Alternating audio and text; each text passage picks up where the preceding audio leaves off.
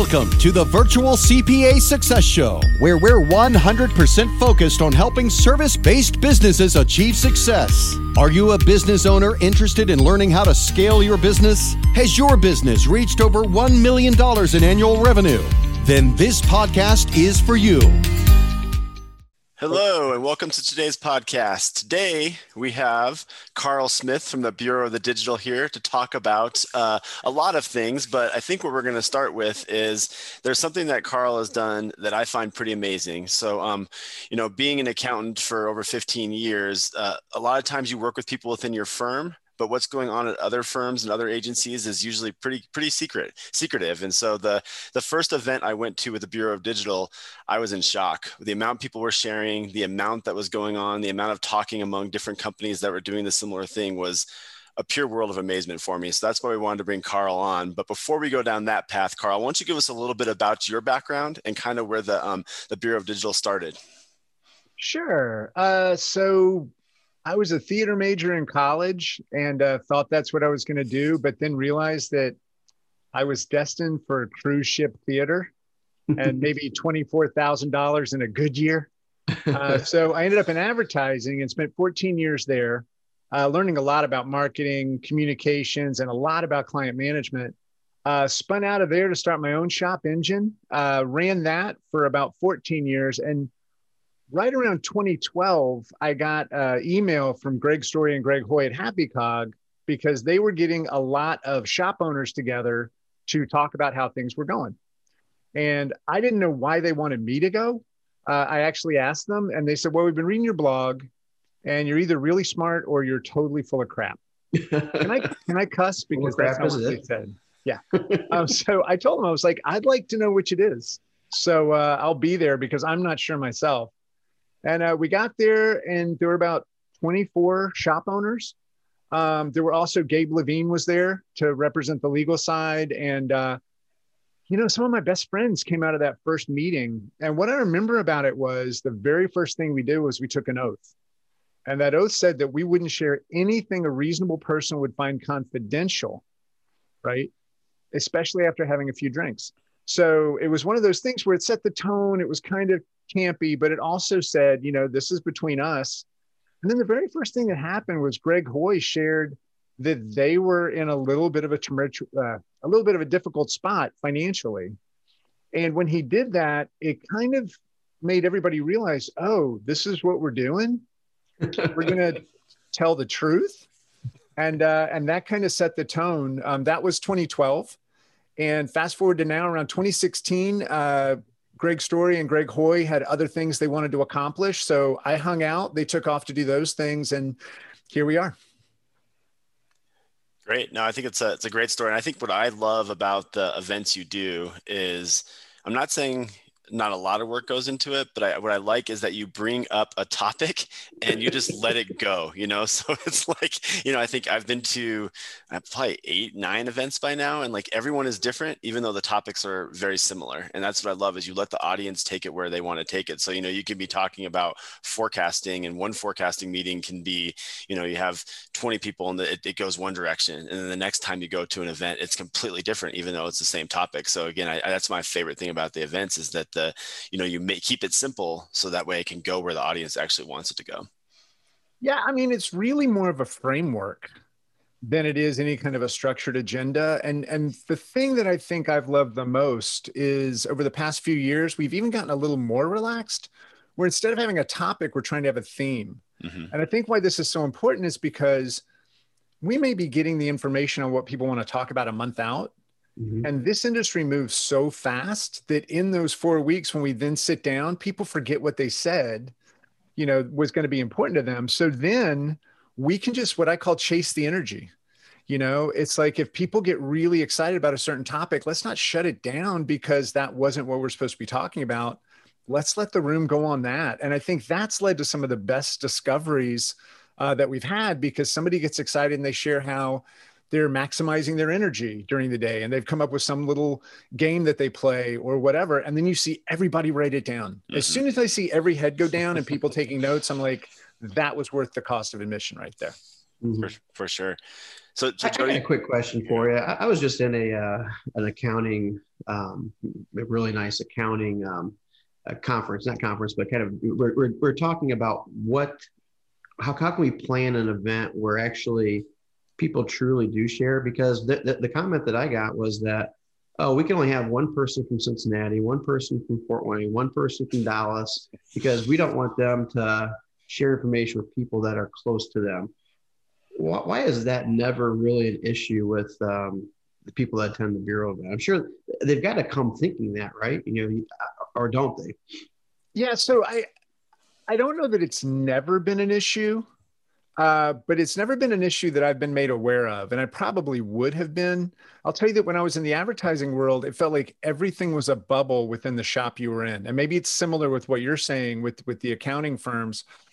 With the Bureau, I think when we started in digital, like if you look at the early 2000s, mid 2000s, even really now, there's so much work that it's not like you lost something to somebody and then you went under, or that they took something from you. I remember I knew two shops that battled all the time, and the two owners ended up being friends. It like really blew my mind when I realized they were vacationing together, when all I knew was that one of them undercut the other one and all this kind of stuff. I'm like, what? But at the Bureau events, even if you're in the same market, like we had, I think the third or fourth owner camp, probably 10 people in the room of 30 were from Philadelphia. Now, I don't know how many shops are in Philly, but we had 10 of the best ones in there, and the thing was, they were sharing, they were going for it. I think also in this space, a lot of times clients hire personalities, they hire the culture, they hire a lot more than just who can do the work and what the cost is. And maybe that changes over time, but I've never really seen anybody be too reserved. I have had people call and ask who's going to be in the room. In fact, if you go to the website, when somebody signs up, we'll put their logo on the site so that you can see who's going to be there. Oh, that's a great idea. Yeah. That's a really good idea. Yeah. And I think what also helps is having the repeat customers. I think having people come to multiple events helps set that tone of like, okay, I've been to one of these before. I know what it's going to be like. And so when that first topic comes up, there's those, I don't know, what do you say, 25% of the room that's been there before that are going to jump right into the sharing, and they're not going to be holding back at all. And maybe the number's even higher than that. But I know every time I've been, there's always been those people that have been there before, and they kind of set the tone of like, hey, I'm going to share this. I'm going to throw it out there, and I'm not afraid, Yeah, no, that's definitely a huge part of it. And it's a little different in the online events, but in the in-person events, when we set the table, I would say that probably takes as long as anything else we do. And we don't talk about it much, but we will always make sure that we have alumni who are open to sharing sitting early in the rotation, so that when we go through introductions, we know we've got somebody there who's going to set the tone, right? And then also, when we see those pre-event surveys, if we see two people who might be struggling with a potential layoff, we'll sit them next to each other, but we won't tell them why. We just know that over the course of the time, somebody's going to make a comment that's going to trigger the other person, and then they're going to start talking. Once you open up with one person, I think it kind of has a little bit of that domino effect that you've already shared it with somebody you didn't know. So now it's not as big of a deal to just do it a little bit broader. I didn't realize you're so calculated. That's very, very impressive. He's just trying to prove, because I said he doesn't do the actual work, so he's trying to show off now. Yeah. I hope Lori doesn't watch this, because she's the one that actually does everything. That's great. I think so the next question I have is, it's kind of to Jody's point, is, I do. When I first showed up to one of these events, it blew me away coming from the accounting industry. Do you think this is something that works especially well because of the industry, or do you think this is something that can be mirrored from industry to industry? I think it depends on the industry, honestly. I know that in the past, I've been approached about maybe doing something similar for lawyers, or do something similar for accountants, or is it the kind of thing that you could e-myth and like replicate for other groups? I think because in digital agencies, web shops, whatever you want to say, digital firms, there's so much fear because most people running them were not business people. We didn't go to school to run a web shop. You probably went to school to be an accountant, right? So it's like totally different. So you have more confidence in your ability because you're leaning on something that's factual. Meanwhile, we're making shit up all the time and hoping that it works. And we want to know that there are other people like us. And when we find out that everybody is like us in this space, that nobody went to school to learn how to run a web shop, I think that's what makes the bond so strong. And what membership's growing 15% a month right now. Jeez. So I think that's a testament that there's so many people out there who really don't know how to move forward. And they just need that group that's going to tell them, yeah, you do. Just go for it. Yeah, for sure. Kind of with that group there, what's the demographics of your group? It's an interesting question. I don't really have great data on that. I would say my gut feel is that most of the owners that are coming in now are younger. Mm-hmm. So I'd say when we first started, like figure when I first came into the bureau stuff, I was in my 40s. I think most people were like in that age range. Obviously, we're growing older now. I think now most of the people coming in, we have a good mix gender-wise. And I would say probably 30s. Like I would say mid 30s to mid 40s is kind of the age we see. A lot of Canadian shops continue to come in. I mean, we're predominantly North America with probably 30% being Canadian. And then we just had a Russian member sign up recently. We've had a lot of members coming in from India. We've had a few from Japan come in, Australia. So it's like, although that's a really small number, it's interesting to start seeing that happen. Mm-hmm. And again, it's kind of the same all over the world when it comes to building the web. Mm-hmm. Everybody just kind of stumbled into it because it was a little bit of the Wild West. I mean, you could just go for it. Sure. What are the typical sizes of your firms? It's really, I would say 30 to 50 is probably the normal range. Like that's where we're seeing the most. We have a few solopreneurs in there, a few, single riders. But for the most part, over 100, maybe 3%, the majority in that 30 to 50 and kind of scattered around. Gotcha. Okay. That's cool. Now you mentioned your growth per month. Is there I know Jody was just asking some demographic times about your overall companies, but what about the ones that are joining? Is there a certain time when companies are like, okay, I need to join because I just hit my 10th employee, or I need to join because I just hit a couple million in revenue? Or do you see that pretty scattered as well? It's really the events that drive membership. So I was, David Baker and I were having a conversation and he goes, your community is really special, but people won't get that.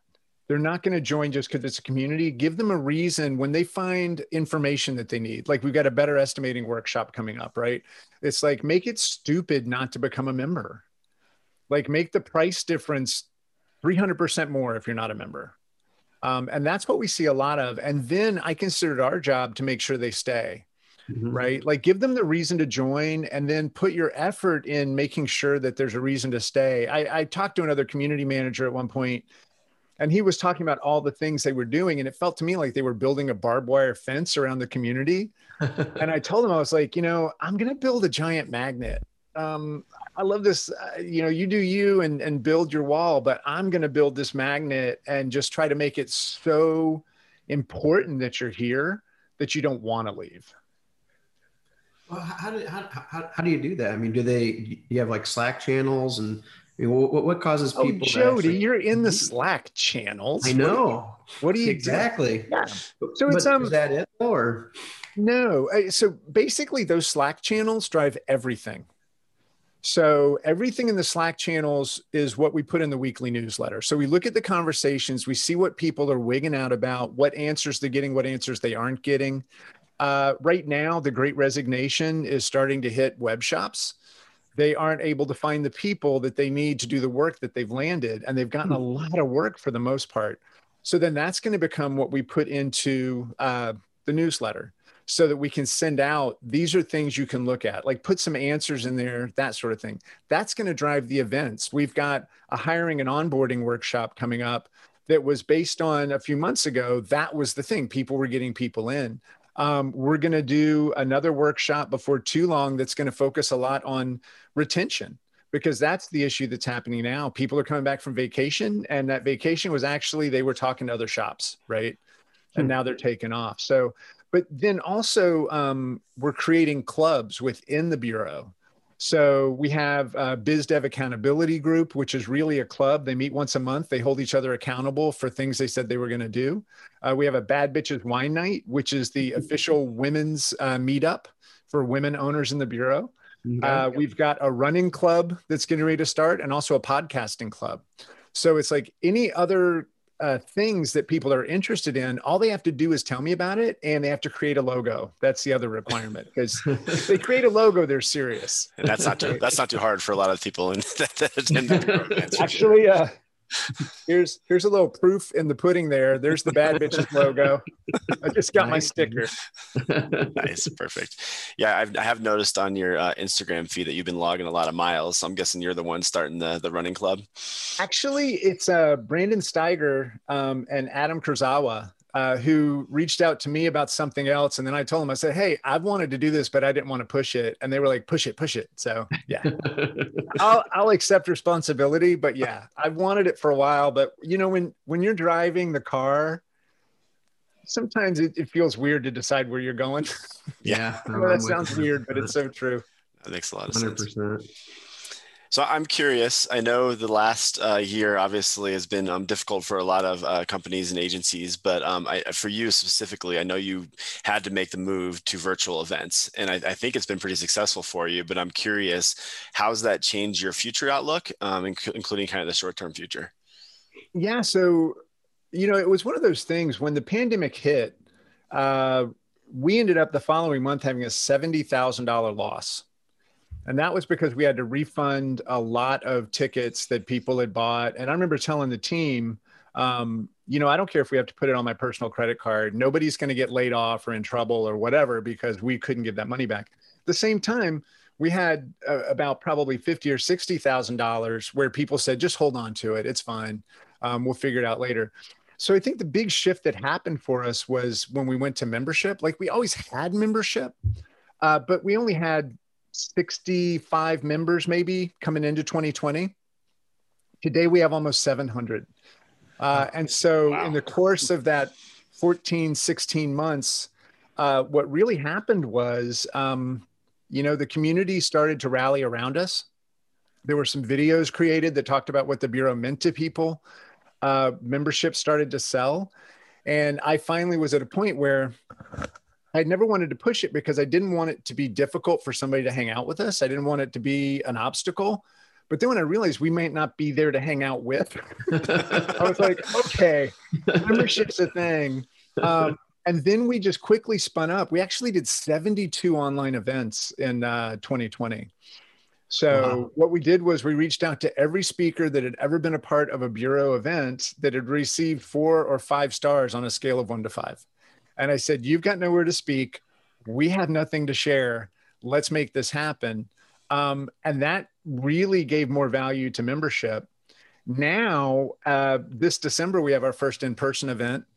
And what was amazing was we put it on sale and it sold out in 2 days. Wow. Normally, these things we had to, I tell people, it was like we were a sideshow Barker, you know, trying to get people to give us $100 to see the frog-faced boy.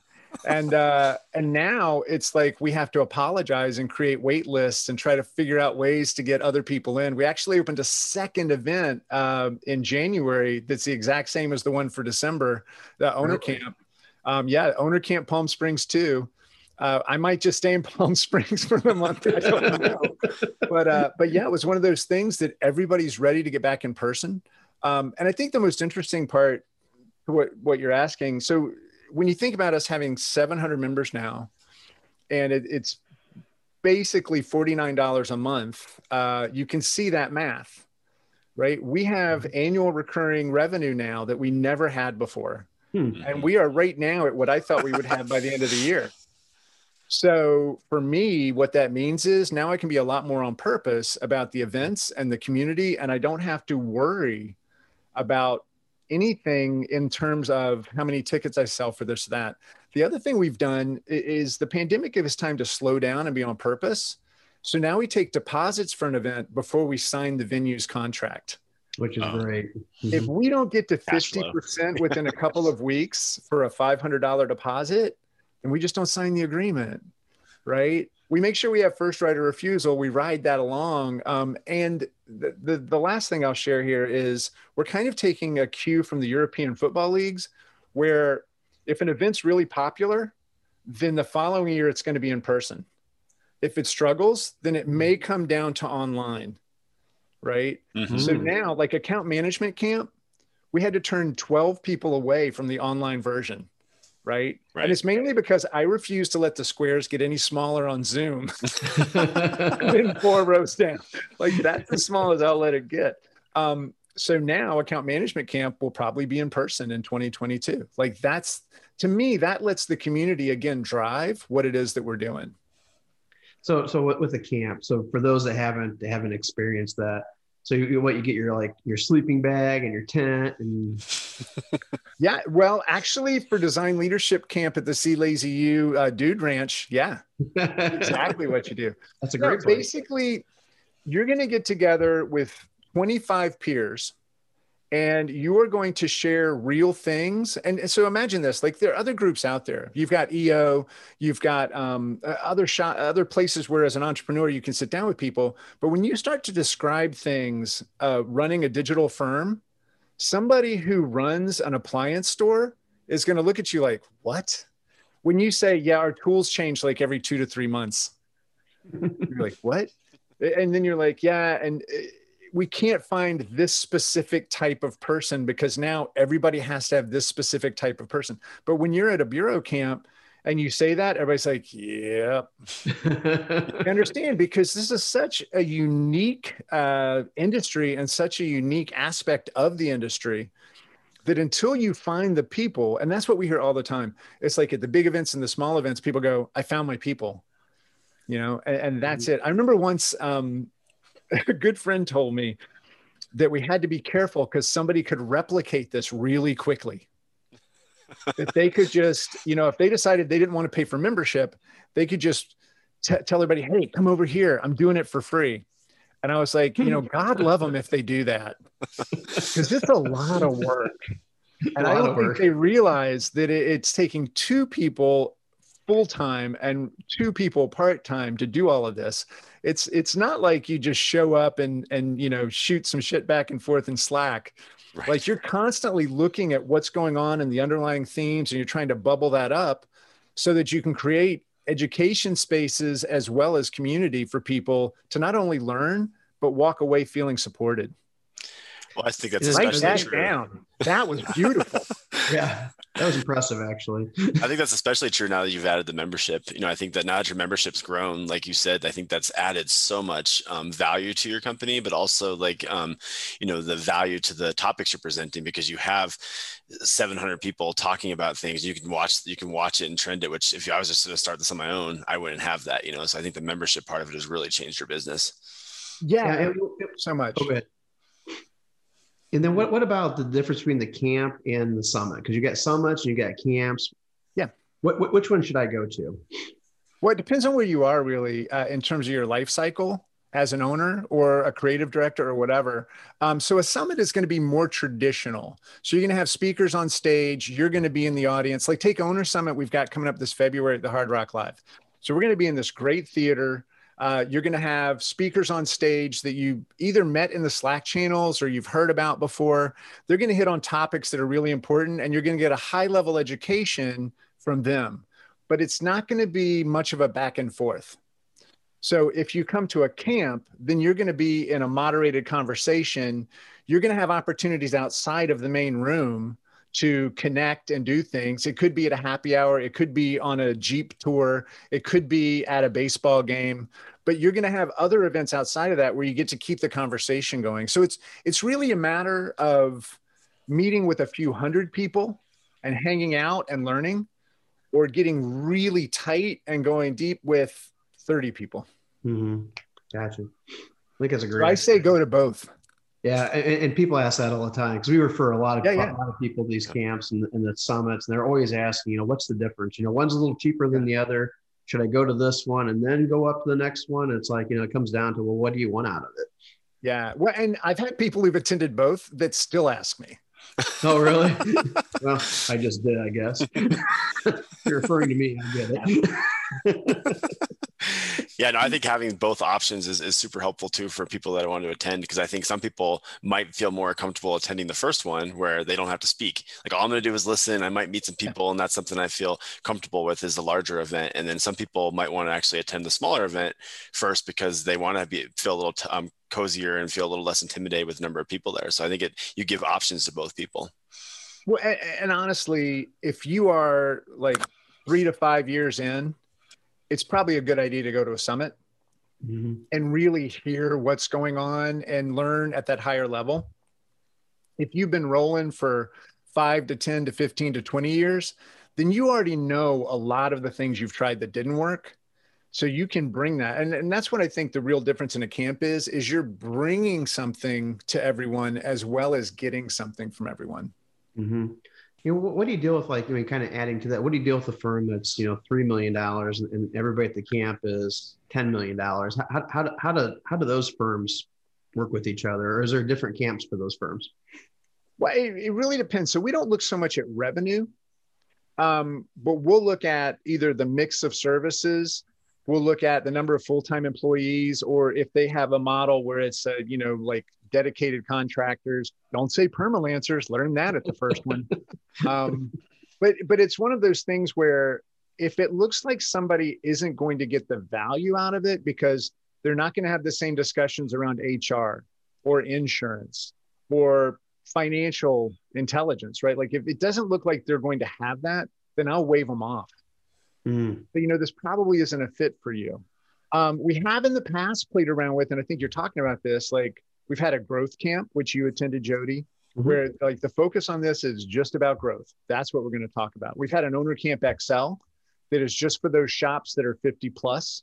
And that was really interesting to do that. So as we see the interest come in, we sometimes will fine tune an event to hit exactly what that group is looking for, and then find more people that fit that mold. But for the most part, I'm looking at what they're saying they're challenged with, what they're saying they're succeeding on, and then also just the basics of the makeup of the shop to see if it looks like they're going to have any value or not come out of it. And it's funny, nobody ever believes me, but I probably turn away 2 or 3 companies for almost every camp. Wow. There'll be like 1 or 2 people in the organization. I'll be like, y'all are friends. I'm glad you're doing well. You want to hang out, but you've got to save spots for people who are like challenged and they need the help. Sure. No, it makes a lot of sense. What my therapist told me, he was like, hey, you seem fine and I don't need a friend, so we're going to let you go now. So we're getting close on time here. So I have one final question for you, and I'm going to take it back to the beginning. So if, let's say, for some reason a chef is listening to this podcast and they're like, I'd love to create the Bureau of Chefs, what would your tip be to them and how should they start? So I would say, first of all, chefs is a great example. Architects is a great example. Somebody who's got a creativity in what it is that they're doing. And what I would say is reach out to the other chefs that you really admire. Like find 12, find 16, 520, whatever. And ask them if they want to get together and just talk about how it's going. Now I'll say this, Happy Cog, outside of transportation, they paid for the hotel rooms. They paid for everything at that first one. It was a real investment for them.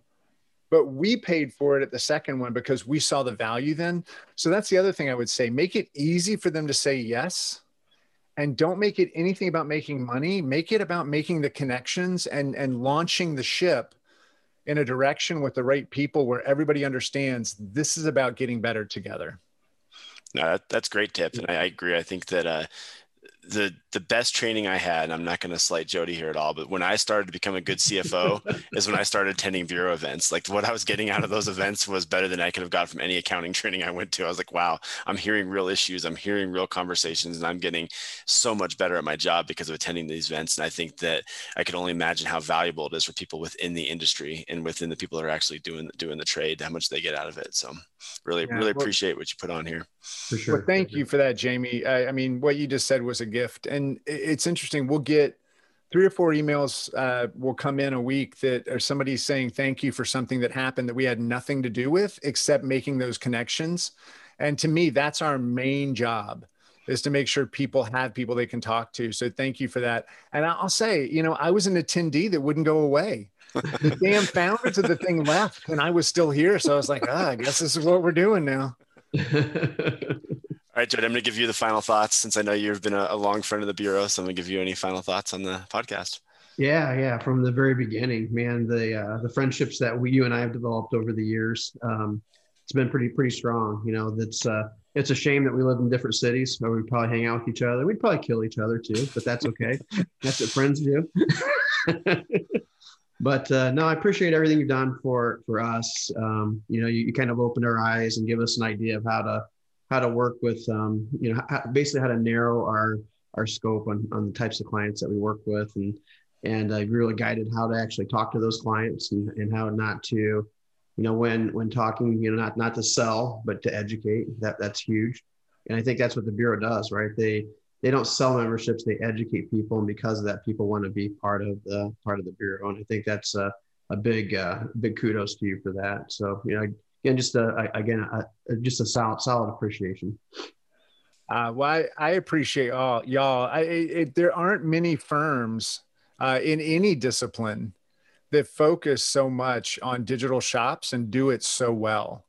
So outside of the friendships that I have with both of you and also with Adam and with Dave, it's like what this is about is being humans who are doing something together, and y'all personify that.